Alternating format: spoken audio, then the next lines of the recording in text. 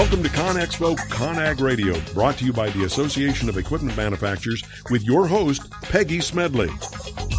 This is ConExpo ConAg Radio, brought to you by the Association of Equipment Manufacturers. I'm your host, Peggy Smedley. We have a really great show for you today, and we're going to be talking all about the economics of construction and predictions for the future. But first, I always want to remind you to subscribe to our 365 e-newsletter. This will help you stay up to date on the technologies and trends impacting construction. Now, we've seen a number of big trends emerging already in 2018. All of these predictions have set the course for what is to come in 2019 and even beyond. And that is what we're going to focus on in this podcast here today. One of the big trends is the fact that construction input costs are mixed and pressure is growing. This is due in large part because of tariffs, and the Associated General Contractors of America, AGC, suggests that additional tariffs are going to squeeze all of you contractors. Further, as all of you know, we're facing a labor crisis. And AGC just came out with a study, and we're going to talk a little bit about that. But roughly 80% of construction firms report they are having a hard time filling hourly craft positions. Now, these are just a few of the trends that we're going to tackle on this show. As always, we have a great guest who's going to join us for this discussion. So please welcome Ken Simonson, Chief Economist at AGC. Ken, thank you for joining me today. You're welcome, Peggy. Good to be back with you. So, Ken, really let's talk. There's a lot going on in construction today, and this is an industry that, you and I have been around for a very long time, and we know it rides a lot of the waves with this. But let's really talk about what is actually happening right now in construction, and what's your take on the industry so far? Well, I think there are three key things to look at. First, of course, is the actual amount of construction. The Census Bureau reports on construction spending put in place. That's the spending on projects underway. And the figures through the first 7 months of this year are very balanced and very encouraging. Total construction spending went up 5.2% from January through July combined compared to the same period of 2017. And that was really evenly divided, 5.2% increase in private construction, 5.4% in public construction. And the subcategories within those, most of them also showed positive change, but nothing runaway that would make you think the market was getting overbuilt. So that's the good news. The concerns are on the cost side, that materials costs on a wide variety of materials and also services are going up much more rapidly than our contractors' pricing, and as a result, contractors are really getting squeezed. And then the scramble for talent that, as you mentioned, AGC put out a survey at the end of August. 2,550 members said that they were having 80% of them said they were having trouble filling one or another hourly craft position, and they expect things to be just harder next year. So if you talk about that, certain things, the producer price index for industries jumps 8.1% if you talk about from 2017 to 2018, and you see that's good. But then if you see the craft worker positions, they're having trouble filling the positions. You have a dichotomy there, right? I mean, that's where the challenge is. You can't have one thing going great, but then if you don't have the people to do the jobs, how do you make things happen? Well, that's right. And contractors did say in our survey that they are lengthening the time that they are taking to finish projects, presumably because they don't have enough people to get them done. They're now extending the times they're putting into bids, and also that their costs are going up, as you might expect when they're paying more for overtime, spending more on recruitment and on training for the workers they do bring in. And they're also investing more in labor-saving equipment because they recognize that the challenge of filling those positions isn't going to go away. So to the extent they can, they're going to be replacing workers with things like robots, drones, GPS and laser-guided equipment, off-site prefabrication, and also building information modeling so that they can more efficiently schedule and order quantities that are correct. But let's talk about that, Ken, because, that's something we've talked about before. Prefab is a great thing, and we'll get to that in a minute. But, we've been doing BIM for, 10 years, and we know collaboration in BIM is essential. You almost can't do without that. But when you start talking about robots and drones, the reality is drones are doing a lot, and we've seen the benefits of that is surely on the safety side, surely on giving visibility in areas you can't go to. There's a lot of benefits on that. But when we get to the robotics side right now, there's certain things robots can and can't do.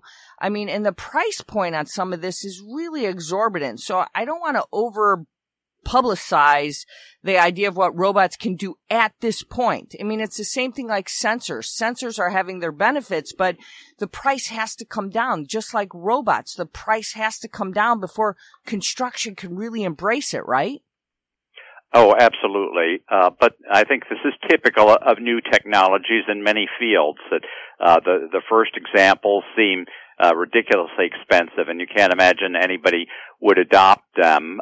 But very quickly, as you get to scale and improve your manufacturing techniques, then these things become much more affordable. We can certainly think of that in terms of consumer products and how ubiquitous televisions and cell phones, smartphones have become, and how much those prices have dropped. The same thing happens, not quite as dramatically, because obviously the demand for bricklaying robots isn't the same as it is for smartphones, but nevertheless, the technology keeps improving, and with it, prices are coming down. And it's not just for laying bricks, but things like 3D printing. I don't think we're going to see entire skyscrapers built by a machine, but those hard-to-reach or dangerous places where it's difficult to install something, that's where you can have an application of robotic technology. Well, let's go back, because I know somebody listening right now is going, I'm waiting for Ken to really get to the heated discussion that everybody's dying, and the trade disputes and tariffs. How are they actually affecting the industry? I know we're having some maybe progress when it comes to North America, but we've got bigger issues right now. How much is that really affecting what we think about construction? And when we're talking about building those skyscrapers and things like that, when we need steel and things like that, what's happening there? It's really a mixed picture. I think there's a lot of head scratching going on right now. We got many reports in the first half of the year, particularly I'd say February through May, of prices jumping for steel mill products of different types, certainly aluminum, lumber products, copper, which is not subject to a tariff, but nevertheless, these were all items that had big price increases, and with the steel, aluminum, and lumber, in many cases, the suppliers were directly attributing them to tariffs, even though many of those tariffs had not actually taken effect at the time the price increases were shoved through. Now we've seen that in some cases the tariffs were not imposed, but others they're still pending or they've just taken effect, and yet the price increases have not continued at the same rate. So I think people are waiting to see, are we going to have another round of price increases, or maybe some of these trade disputes will actually be settled. But of course, a lot of products have a long delivery time, a long pipeline. Sometimes you have the raw materials already in inventory, or the products that people are buying had already been imported. So I think we could see significant new round of price increases as contractors go back to their suppliers. And it's a major worry on how to price future projects. Isn't that's something you said earlier, extending time and having to shift the way companies are doing things? aren't there bonuses in some ways to be had about getting projects done? Isn't that the way we've traditionally done things? So now when you bid things out, you have to think differently. I mean, you have to think about what ifs that you didn't think about before because you don't know what's going to happen with these tariffs. And even on projects that you've had pending, there's a lot of things that you have to think about, not only the labor shortage, but you have to think about the tariffs. And you've got a lot of plates spinning right now when you think about trying to complete projects and making profits at the same time. Oh, absolutely. I think there's perhaps more of a premium than there's been in a long time on getting decisions made rapidly, whether it's on delivering completed plans to contracts so that they can accurately bid a job and put in the orders for exactly what they need. There's a premium on owners selecting that contractor and giving them the go-ahead quickly. And there's also a lot of incentive for the contractor to get the job done as soon as possible because finding that labor is going to be even harder in the future. So I think there's really every incentive for contractors to be looking for things that improve productivity, to sharpen their pencils even more in terms of estimating what their costs as well as their time will be. We've talked to some owners, and some of them have been understanding to the way things are. Are generally owners understanding to what's happening, or are they still very rigid and said, look, I've got a deadline. I want this project done. And, you know, it's not woe is me. You know, we want it done and we've got to meet them. You know, I mean, you know, they just say, look, figure out how to get it done and get that project completed. Oh, it's definitely a mix. And I think owners have gotten a good break so far that the price increases have not flowed through to the bid prices. The Bureau of Labor Statistics, which puts out producer price indexes that measure the cost of thousands of goods and services, they also have a set of indexes that measure what contractors say they would charge to put up new non-residential buildings, 5 types of them, in fact, a warehouse, school, office, industrial, and healthcare buildings. And that index went up just 3.3% from July of 2017 to July of this year. Meanwhile, the cost of inputs to construction, that includes all the goods that go into buildings and highways and other structures, the items consumed by contractors such as diesel fuel, and the services they buy, including equipment leasing services, their costs went up 8.1%. So contractors really are being squeezed, and owners haven't felt it yet.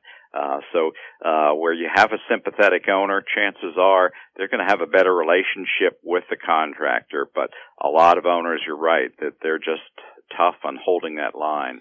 Aren't we seeing now, times changing, that there's a lot more transparency coming? The new way of building construction is this partnership that we're seeing, this transparency, is we want to know how you're doing things, because that's the way it's going to have to be. If we have left workers, the owner is going to have to be somewhat a partner in this and saying, look, if you succeed or fail, we're going to have to do this together, because if it's taking longer, that you described in some of the research, that the owner is going to have to take some ownership in some of this because they're going to have a problem. The manpower is not out there. We have an aging workforce. We don't have a younger generation coming in. And isn't there going to be a greater tie and commitment between the GCs and the owners on all of this? Well, I'd like to think so, but we've heard that kind of rhetoric for a long time, and yet contractors find that there are still plenty of intransigent owners out there. We asked about 20 specific crafts, and for all but one of those, a majority of our respondents said that they were having more difficulty than last year filling those hourly craft positions. And we also asked about their expectations for the year to come, and very heavily they said that things are going to be as bad or even worse next year. That's partly a good news story. It shows how strong the overall labor market is. You know, we've been seeing reports from Bureau of Labor Statistics every month of unemployment rate of 4% or less. So contractors are really having to scramble to find workers, not just ones with prior experience. They've pretty much all gone back to work either in construction or elsewhere, or maybe they've retired, but just even to find someone who's never worked in any industry, there aren't many of them sitting around. Let's talk positive, because right now, if I'm in the construction industry, I'm starting to sweat it out a little bit going, what do I do here? I mean, the AGC's been known. You guys have a lot of members. What are you guys trying to do right now to address some of the shortage of qualified workers? I mean, we have to focus on it, and it's been something we know. Manufacturing's experienced it before. What do you think you got to do to try to help, address this problem? Well, it is multifaceted, and we just put out what we call our Workforce Development Plan 2.0. We retooled that plan because of a major success this summer. The Congress finally passed and the President signed a bill to modernize and increase funding for career and technical education. And we want to make sure that Congress follows up with actual appropriation of money to have that happen. So many high school systems, both before and especially during the recession, they cut back or eliminated career and technical education programs, or they let them atrophy so that the skills that kids were learning had no relevance to today's construction market. And we have a lot of construction firms, and many of our 88 chapters around the country are now partnering with school systems and local workforce development agencies, community colleges, to make sure that they are providing relevant training, and the companies themselves are providing internships and other opportunities for students to earn while they learn and to see exactly what the career opportunities are. A lot of people still have the misimpression that construction means dirty, dangerous, dead-end work. And the reality is you get to play with cool tools like the robots and drones that we were just talking about, or the 3D printers. And for training also, that it's not drudgery. Instead, in some cases, people are strapping on mixed reality goggles. And so they're seeing the blueprint overlaid on the surface that they are working on. Or they're getting to work right alongside somebody who is using the most advanced tools out there. Talk about prefabrication, because that's a great opportunity that you just described because that allows that opportunity to do things differently than we've ever done before. Sure, prefabrication has been around for a long time, but I think people are seeing now that it is a more general solution than maybe had been the case in the past. When it works right, you're getting things built inside controlled conditions rather than out in the field. You're able to apply machinery and have people doing tasks day after day that are the same, so that they get steadily better at them. You can control deliveries much better, and hopefully come up with a more quality controlled product and a more certain delivery schedule for it.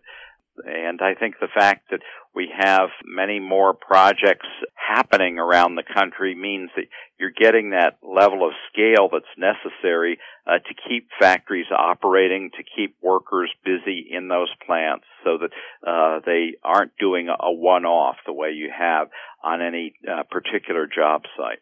Doesn't that then enable our workforce to be broadened a little bit when you think about prefabrication, because it's not that dirty job that you just described? I mean, it is in an environment, but it's a different type of environment, and the technology you're using is different as well. So I think it expands our workforce a little bit and enables people to see technology in a different way and the sophistication of how we've changed. So the worker of the future that we think about, that skilled laborer, is changing because of that as well, right? Well, that's right. It really means that construction and manufacturing have become more of a continuum of jobs, that instead of just delivering a pile of materials to a work site and having construction workers put it up there, instead you're delivering a module or an entire room, and lifting it into place and connecting the pieces, the pipes and the wiring and the ducts. And so that means that you really need to have those workers who have the skills to do something in a factory that connects right there with something in the field, rather than people in the field just picking up the pieces and trying to assemble a building entirely there in the field. And so I think that means that there's also the chance not just to reduce that need for skilled field labor, but also to allow transference of skills back and forth, so that somebody who does have the field skills may work in a factory for a while and vice versa. We've talked about this before, that we have a very small number of women in the industry because technology is changing and the younger generation has decided they have not seen construction in the way that they want it. Are we seeing technology change that maybe we can entice the younger generation not to just think, Google and Amazon's the place to go?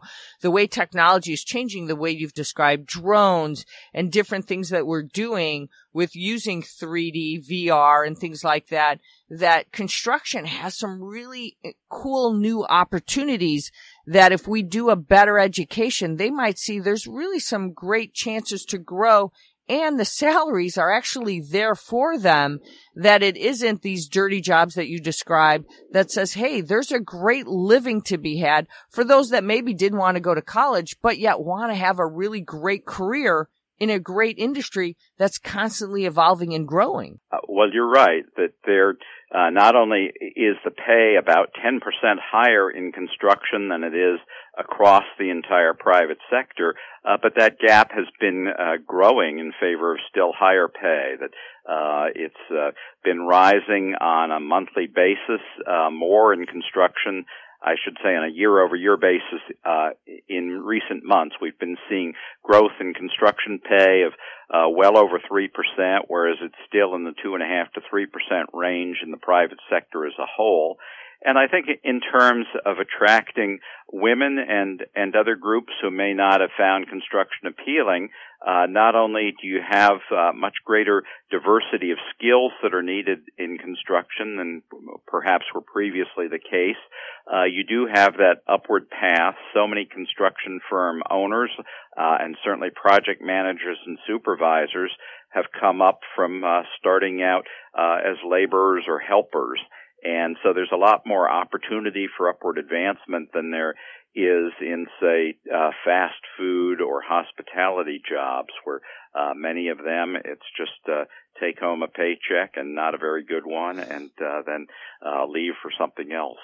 So looking ahead, what trends? I mean, we've talked about technology. We've talked about the tariffs. What do you see looking ahead that's a bright spot that really excites you about what's happening with construction? I know we've talked, infrastructure is a problem for us and we have to address that. But those are the things that where construction really has great growth opportunities because we need to fix a lot of things. But where do you see the bright spots for the construction industry in general?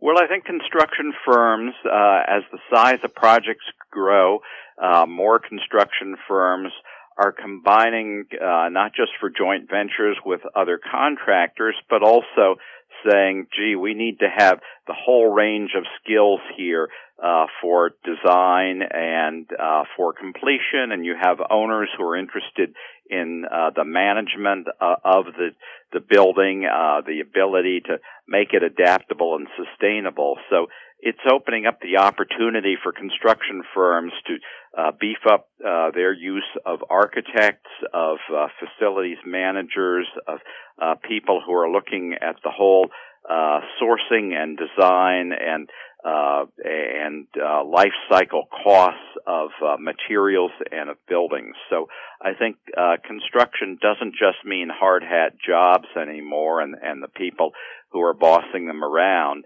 but the whole spectrum of what it means to have a structure, what the uses for it are, and how it fits into the whole environment, and looking at what are people looking for in terms of places they go to work, how they get there. Are they going in their own car? Are they going to be parking it in a garage in that building? Are they going to take transit or bicycles or electric scooters to get there? Do they want to be out in an office park and get back in that car to go for lunch or shopping? Or do they want to be able to walk next door or downstairs to have that? And so the whole nature of what buildings and their surroundings look like is changing.